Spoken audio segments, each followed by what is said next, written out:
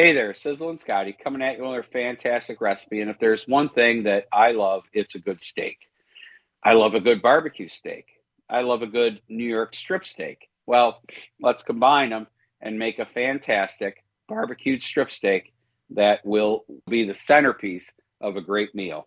Here's our ingredients: four 6-ounce New York strip steaks, a half a cup of extra virgin olive oil, plus a little bit more to taste for greasing the grill pans and the grill grates that we're going to have.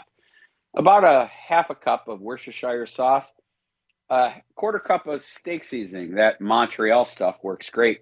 4 tablespoons of garlic minced, a tablespoon of red wine vinegar, a half a teaspoon of dried basil, a half a teaspoon of Italian seasoning. And remember, Italian seasoning is basil, oregano, and thyme.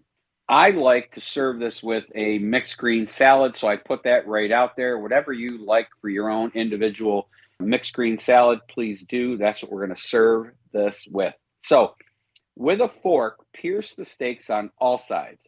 In a bowl, add a half a cup of the oil, Worcestershire sauce, and that steak seasoning, the garlic, the red wine vinegar, the basil, and the Italian seasoning, and mix to combine. Now, pour that marinade mixture into a resealable bag and add those pierced steaks. Make sure they're covered in the marinade and squeeze out the excess air, and then seal the bag and squeeze that bag around. Massage those steaks. Let the steaks marinate in the fridge for at least 2 hours or overnight. And of course, I like to go every half hour or every hour. And then if you go overnight, just, try to massage them every little bit.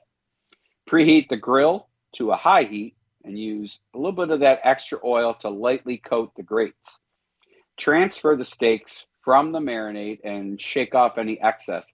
Discard that remaining marinade. We're going to cook those steaks on the grill until they reach an internal temperature of 135 degrees for about medium rare doneness, and that's about 6 to 7 minutes per side. Let them rest for about 3 to 5 minutes. Slice them up and serve them with that mixed green salad. I'm going to tell you, this flavor profile is absolutely amazing. You will love it.